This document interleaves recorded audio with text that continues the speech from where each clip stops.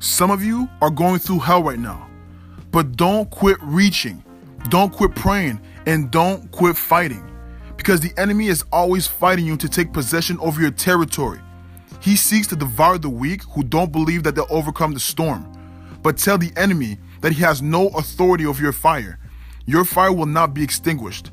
For God says specifically to you that in your weakness, his strength is made perfect. And for those who wait on him, will renew their strength. In Jesus' name, you will overcome all obstacles and you will walk through the storm, because God will provide and sustain you speedily. He is faithful. He loves you. He cares about you, and he will never forsake you.